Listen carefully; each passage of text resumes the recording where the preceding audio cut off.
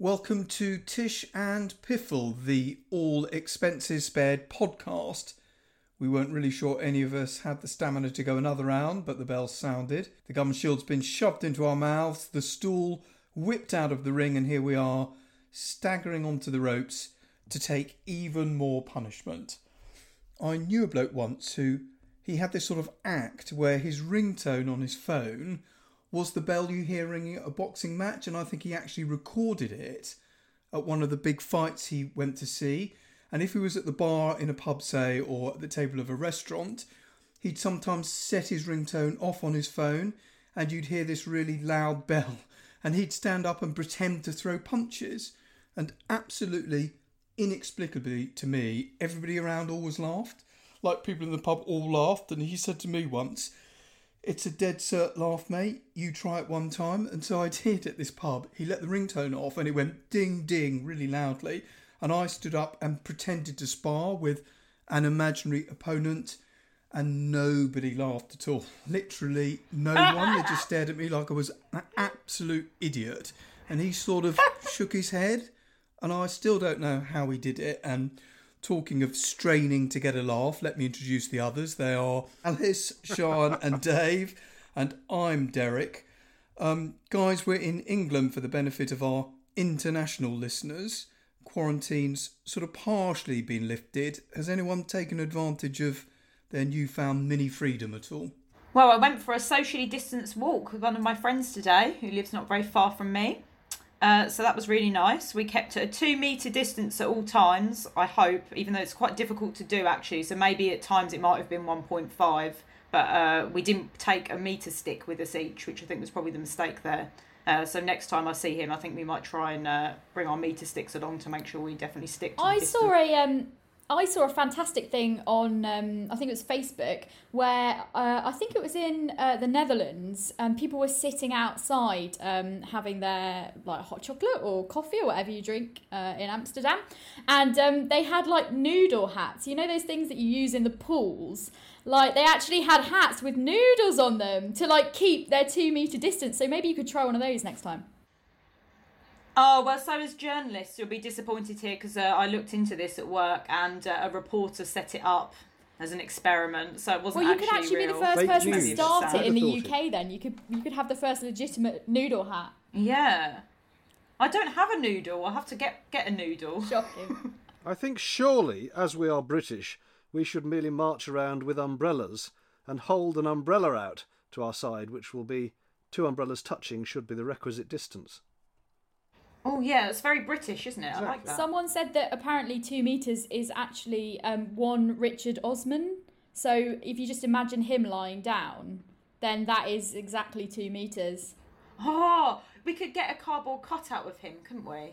Take it I'd with us advise to the park. that. He's That wouldn't be massive. weird at all. I saw him once. He's about 7 foot. That's more than 2 metres, isn't it? Oh, if you're listening, could you, Richard, could you let us know how tall you are, just so we can check? He could be one of our listeners, because all I've not done very much this week, but I did go through the information, the analytics, to find out that we had at least one person listening to us in 19 countries, including Malaysia, Bulgaria, and one in Afghanistan. So Amazing. I just wanted to say I'm very grateful to them, especially the ones that chose to listen twice. They've really got some kind of fortitude going there. That's my mother. Not in Afghanistan, Dave, surely. What's she doing there? Shipped her out as soon as lockdown started. Also, we've not that we're terribly organised, as you can tell by the general level of conversation, but we have got a Twitter page now. You can always write with exciting questions for us to give not so exciting answers to them if you wish. What's the handle? What's the handle for the Twitter account? Because we should promote it to get people to follow it, really. Am I supposed to know what Is it it is? just Yeah. at Tish and What they use? Piffle? At Tish and Piffle, yeah. Cool. Everyone follow us so we have more than one follower, which is probably my mum or something. We've got 23, which is, I think, quite exciting. I mean, yeah, I was about to say it's more like 19, isn't it? Because you forced the rest of us to follow you.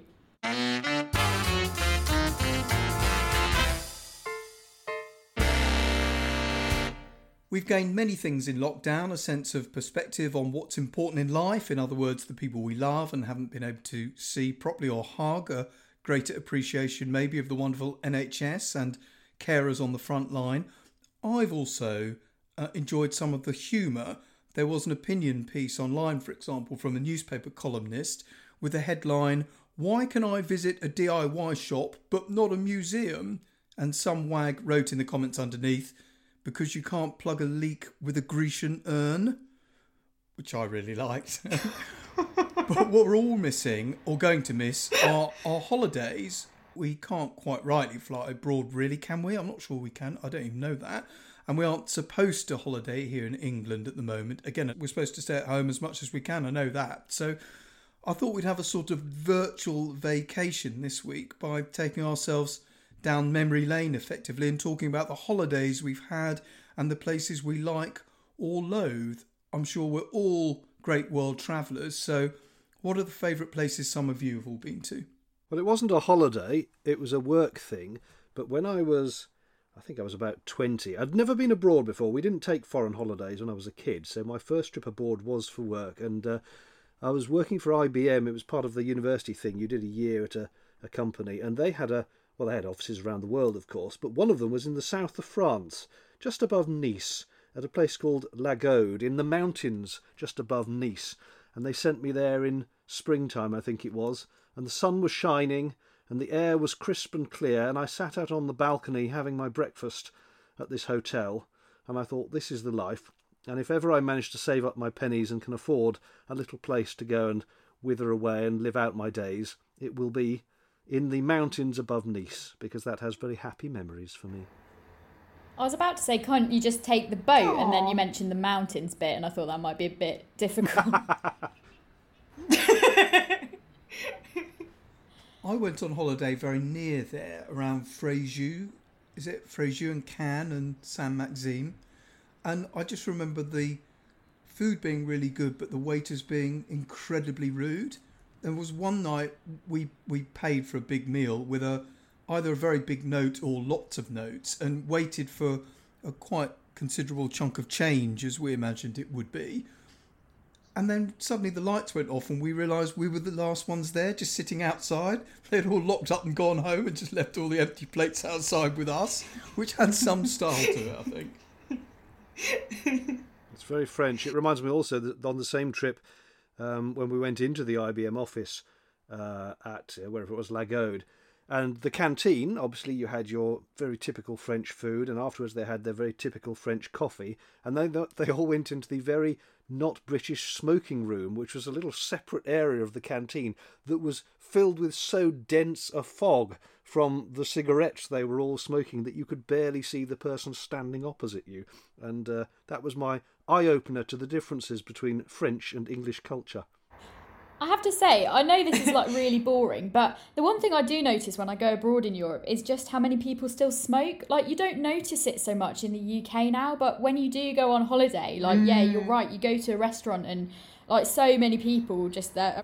Has anyone had any translation issues where they've like ordered the wrong thing in a restaurant? One of my favourite things that happened was when I went to Italy with my friend. We went into a restaurant and we wanted some wine, and we were looking down the menu and everything was just in like, it was like a carafe of wine. And we were like, oh yeah, I mean, I'm guessing that probably just means a glass, so let's just order 2 carafes of wine. And then like 2 litres of wine arrived. Is that not what you're meant to order? I always order that. My friend went to Pisa and they couldn't find the Leaning Tower, which I thought was quite odd. Isn't it just right there like the Eiffel Tower? So they were going around with their phrase books, kind of trying to say Leaning Tower, Pisa, going Pisa, Pisa. And everyone looked completely confused, which sounds a bit odd to me. And eventually this bloke kind of, it was like a light bulb went, oh, and he took them around the corner to a pizza restaurant.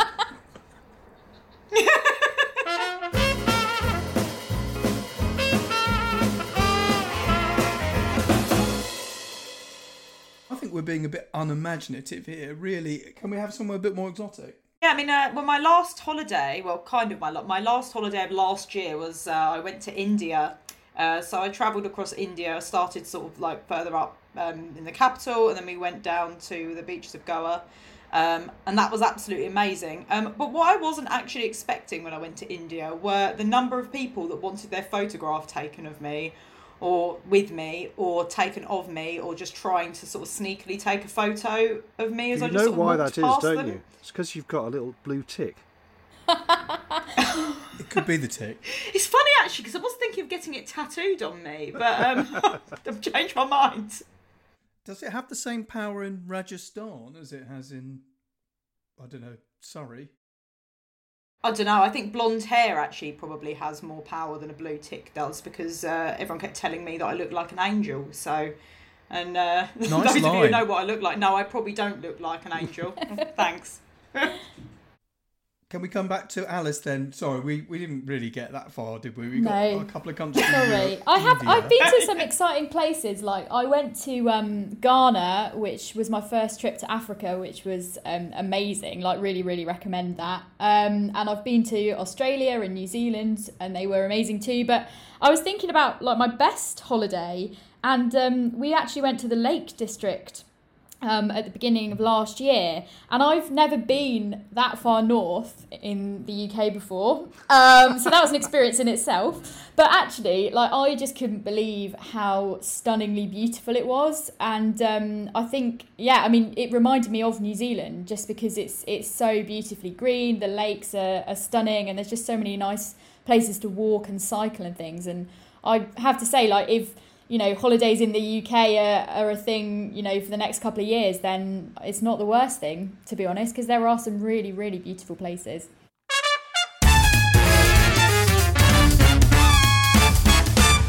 What about disappointments, places or things that just didn't live up to expectations, or maybe disasters you had? Do we have any listeners in Las Vegas? Can you tell me, Derek? Possibly. We've got a few dozen in the United States. Again, we're very grateful and thanks for listening. We are, but with apologies to them, I did not like Las Vegas. I've been twice now, and the first time, again, this was lucky, this was another work trip, although for a different company. Work. And they sent us out to do... It was work in inverted commas. And we were there, luckily, over the weekend when we couldn't work. So time to look round Las Vegas. And I thought, OK, this is very interesting, all these hotels and the shows and this kind of thing. But I wouldn't want to come here again. And then inexplicably, about 15, 20 years later, I found myself in Las Vegas again. And I thought, yes, I remember now, I didn't want to come here again. It was very hot. All the hotels had this weird perfume being pumped round all the rooms of the hotels. It made me want to vomit. I don't know what it was.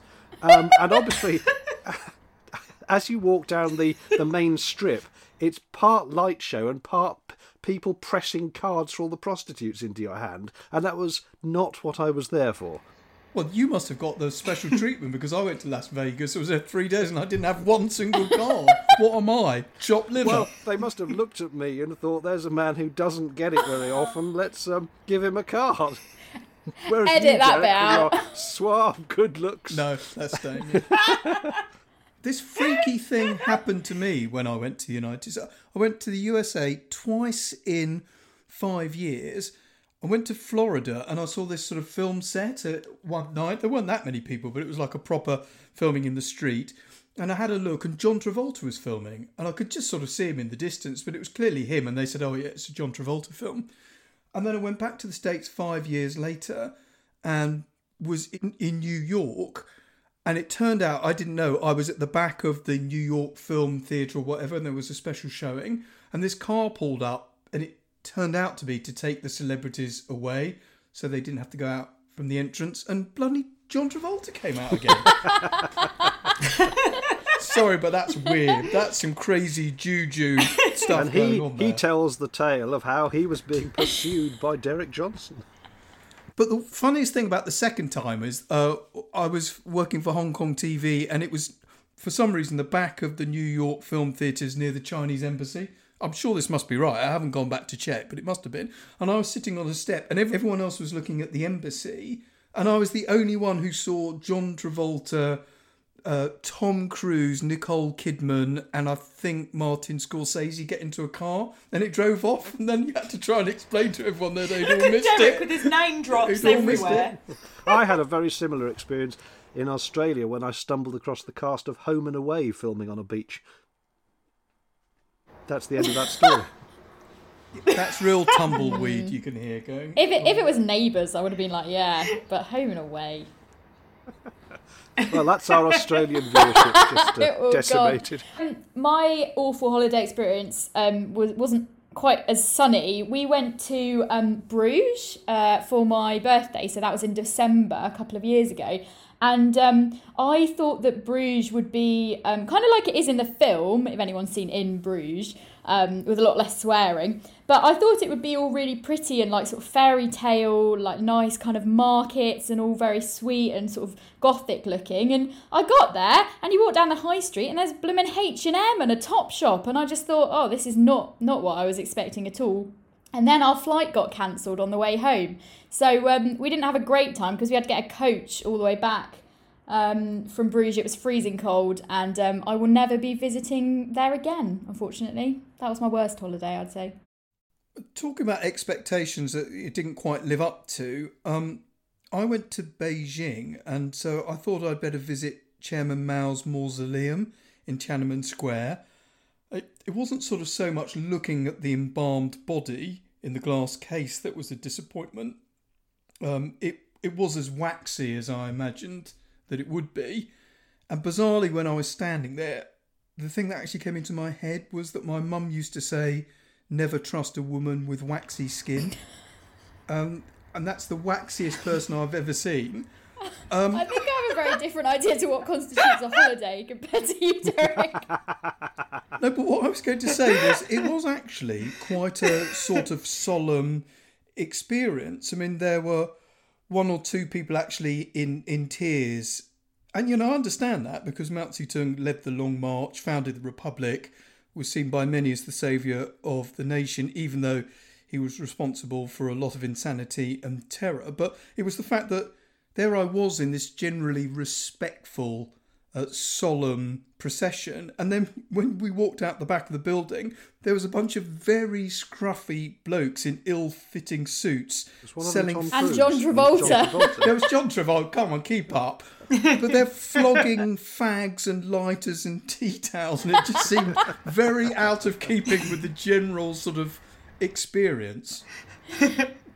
Yeah, I mean, I kind of had similar. So my first trip outside of Europe was to Egypt to see the pyramids of Giza, which I thought was going to be amazing. We were all geared up, and then I went with some people from school actually, and we all got out of this coach and we stood there, and then my friend just turned to me and went, "They're quite small, aren't they, really?" And then we were all like, "Yeah." Sort of looked at them, we were like, they're actually quite a lot smaller than you expect them to be. I thought, oh, it's fine, because then we go and see, you know, the giant Sphinx or whatever. So we went over to see the Sphinx, and then it had scaffolding all around it, so I couldn't even see that. Oh, properly. That is the worst, isn't it? Like when you go to see something. So yeah, maybe that didn't quite live up to expectation. Yeah, I had that as well in Barcelona. Is it the Sagrada de Familia or something, which is like one of the most impressive buildings sort of ever built? I'm sure that's how yeah, something like that, isn't it? Yeah. But that was disappointing as well. That had scaffolding all over it when I went. I've been a couple of times to Barcelona. It's always had work being done on it. I was trying to sort of take a picture without getting the scaffolding in it, but it was pretty impossible. So when I was in Beijing, a very nice Chinese woman came up to me and said, "You look like Hugh Grant." What a compliment. She mean like you look like Hugh Grant, way, but he's put on a few pounds, or before anyone gets excited, Derek does not look like Hugh Grant. Sorry, Derek. I've got the floppy hair at the moment.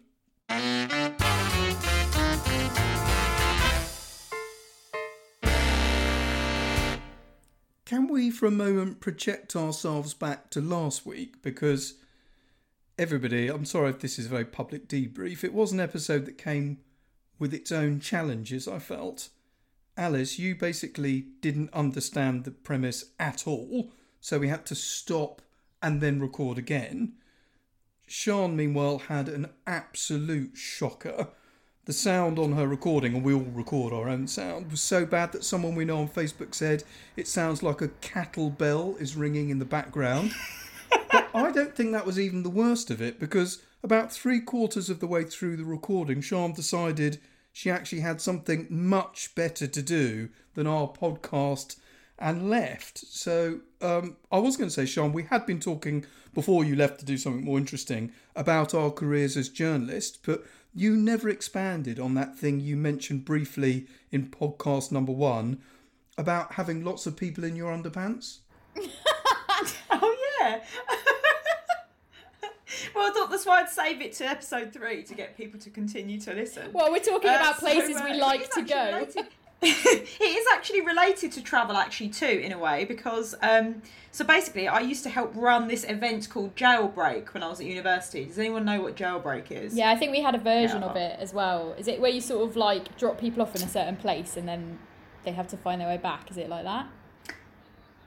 No, but it's kind of the opposite. So you have no money and you have to basically try and get as far away from your university. Oh, it's like race around the world. Ideally, yeah, but ideally out of the country.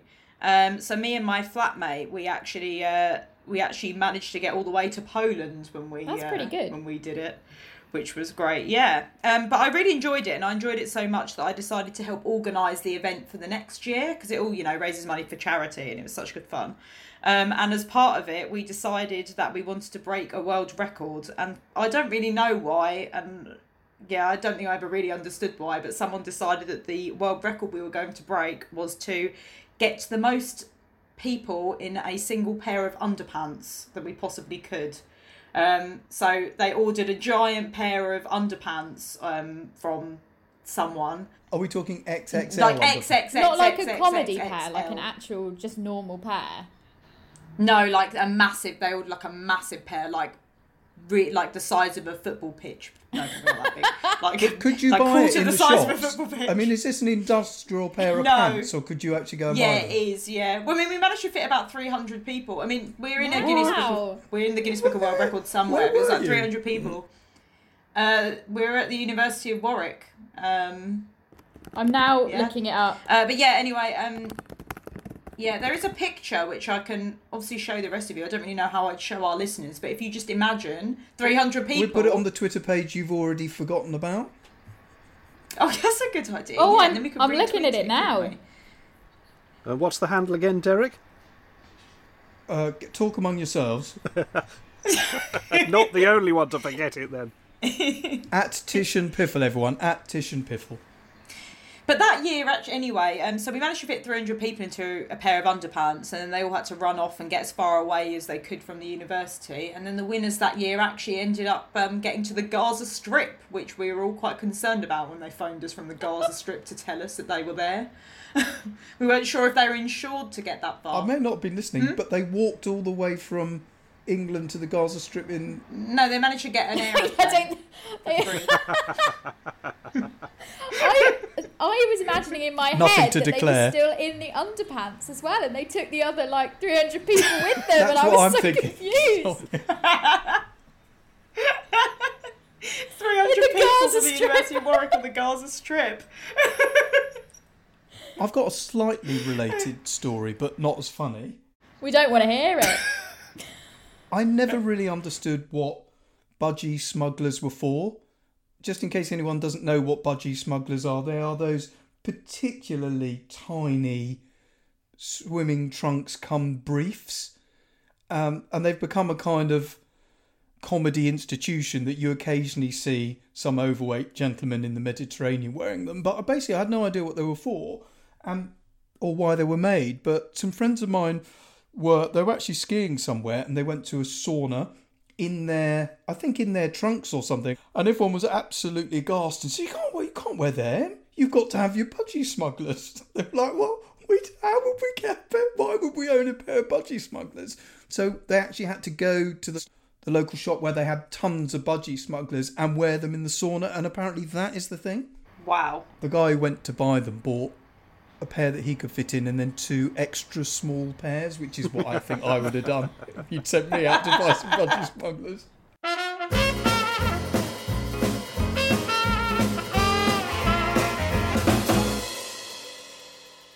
I haven't told my being stung by a jellyfish story because I assume Sian would have told her rival jellyfish story by now. So Well, that's why I haven't told mine. can we have a Both discovered jellyfish? really jellyfish. Can we have a jellyfish showdown here? You first, please. Jellyfish off. When I was about, I think 18 or 19, I went travelling across Central America, and it was called a volcano trail. So we had to go to travel around a lot of places that have volcanoes. What could possibly go wrong with that? I know. The volcano I trail. like to live life on the edge. Wait. How are volcanoes related to jellyfish, you ask? Well, we ended up going to an island off the coast of Honduras called Ratan. It was basically a Caribbean island, and it's possibly the most beautiful place I've ever been to in the world. And one evening we decided to go out for drinks at some bars and things like that. And then afterwards someone suggested that we all go for a swim in the sea. So we were like, yeah, that's a great idea. So obviously we'd all, had a couple of drinks and we went for a swim in the sea. And then we were all swimming around and someone went, cool, I think there might be jellyfish in here because I feel like I just got stung or something. And I thought, oh, all right, well, I can't feel anything. And then I got stung and I thought, oh yeah, I can feel something now. And it was probably about 100 times worse than a bee sting. It was really bad. And then I because I'd been stung and it really hurt, it was in my arm, I got out of the sea and was like, I'll just go and sit down. And then I started not being able to feel my arm, and then I started not being able to feel my leg. Oh, wow. And I thought it was a bit of a problem here. And then ended up having to go to hospital, and then I was put on a drip overnight. And apparently I went into anaphylactic shock as a result of being stung by this jellyfish. So I suppose that probably means I'm allergic to jellyfish stings. But, I mean, I've not tried to find out any more about that, to be honest. Did it leave a mark on your arm? Yeah. Because sometimes I've seen when people get stung really badly, like it actually almost scars your arm. It looks like you've been burnt by something. It's really awful. Yeah, it did look like I'd been burnt, but it actually went away within like a week or so, weirdly. So luckily it wasn't lasting. But yeah, it was kind of blue. It was really weird. But I lived to tell the tale. So what about yours, Derek? Can you beat that? My story is similar but shorter. I was in Mexico. Thank goodness for that. I was in Mexico and we went swimming in the sea, and we were backpacking, so we were too mean to actually stay at one of these hotels. I'd failed to spot that nobody was on the beach or in the sea. And then I was with this guy from Australia, and then we were in real pain. So we came out of the sea, and we found all these little strips were attached to our body, and it was quite frightening. As you say, it's like somebody slapped you only times about 100, if not more. And this chap actually couldn't see for a while. It was really freaky. So that's scary. We dragged ourselves to a nearby hotel, and they went, duh, it's the jellyfish spawning season, which I thought was odd because the hotel was full. Why would you go to the coast on jellyfish spawning week? Maybe it was cheap, I don't know. But he recovered quite quickly, but I got worse and worse. I was having these terrible palpitations and stomach cramps, and I had to have an injection, but I can't have them in my arm because I'm too squeamish. So I had to endure the complete humiliation of being in the lobby of the hotel, again on a pant theme, with my pants down while he injected me in the bum. With this I think I was injected in the bum for the jellyfish sting, actually. in a hotel lobby in Mexico, Sean. No, but in a hospital corridor in Honduras. You seriously couldn't bear instead to just have your arm injected? No, it's just one of those things. I've just got this awful thing about it, terrible thing. Wow, I thought you had to get someone to pee on you when a jellyfish stings, but clearly it's much worse. I think it's something to do with lemon juice, but they tried that, but we were way beyond that by the time we finally reached help. But everyone was really nice. I like Mexico. Although I was ill all the time. It's the kind of place that as soon as you land, you've either got fever or felt ill all the time, but stomach. had a great trip. Lovely place. 10 out of 10.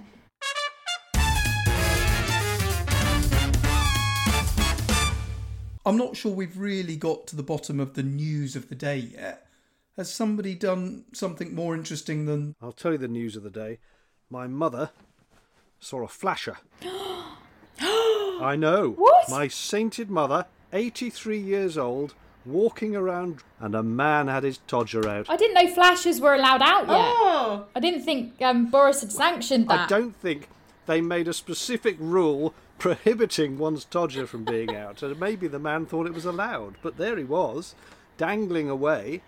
And, yes, Mama averted her gaze after a good look. Is she still in And, Afghanistan, by the well, way, at this point, or is she back now? I'm just surprised because one of the few times anybody has told me to edit something out so far was Dave, who didn't like a reference I made to his mum in podcast one that's not nearly as bad as her enjoying a flasher. I didn't say she enjoyed the flasher. You can jolly well not leave that in. She endured this man waving his willy around. What did she do? Did she just run away? She walked on by as any stern-minded British person would, tutting gently. Wow. Anyone got a non-flashing news item? I mean, I had loads of flashing news items. But, We haven't quite explained that of all of us, Sean is the nearest one who has an actual proper breaking news job. So what great nuggets have you discovered this week? I've discovered a couple of interesting things, actually.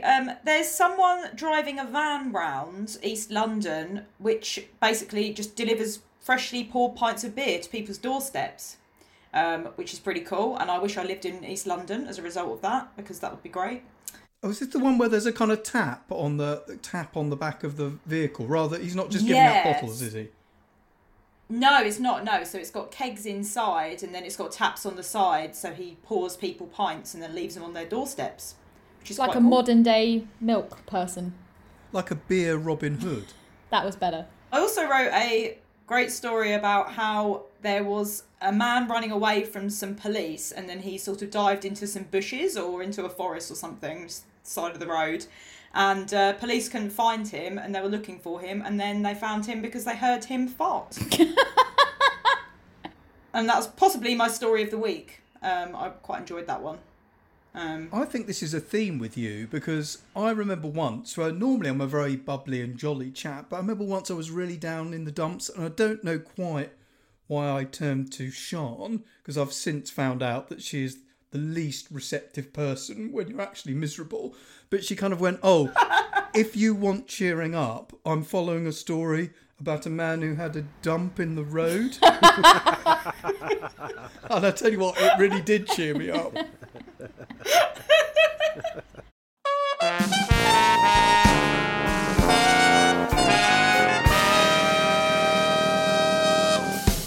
I am quite cross, to get serious for a moment though, at the amount of people who seem to be ignoring lockdown, because I know we're laughing a lot, but it's quite a serious thing. But I was out today with what I call the great unwashed, and, you know, if I hadn't got out of the way, they would have, you know, brushed my arm at every possible moment. Is it just me ranting? Is this what this podcast has become now? It's like a Jerry Springer end of episode rant. I think we should just end by asking Dave, who is the person among us on permanent holiday, let's face it. Because I live on a boat. And don't go anywhere. And sit in the sun talking to the ducks. I just really want to know this, and everyone does, and I'm sure it's the question most people ask you. Is it like a holiday every day? No. Podcast, Dave. It's not question and it's not multiple choice.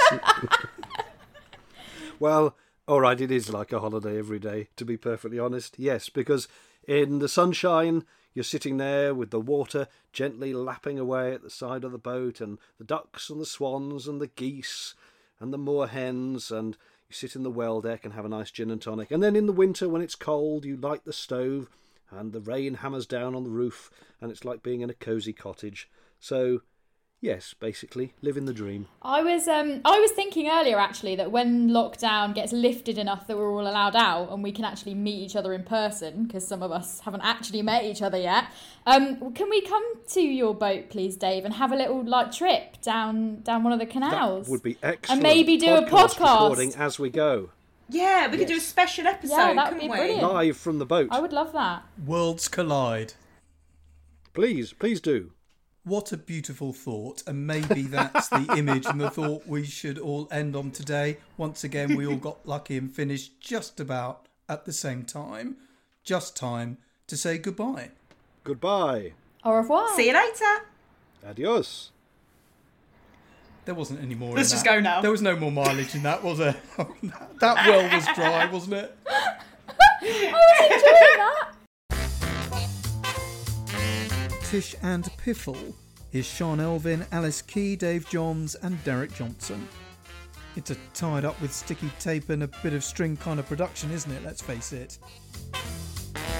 We may be back, or frankly we might not bother. But hey, in the meantime, thanks for listening.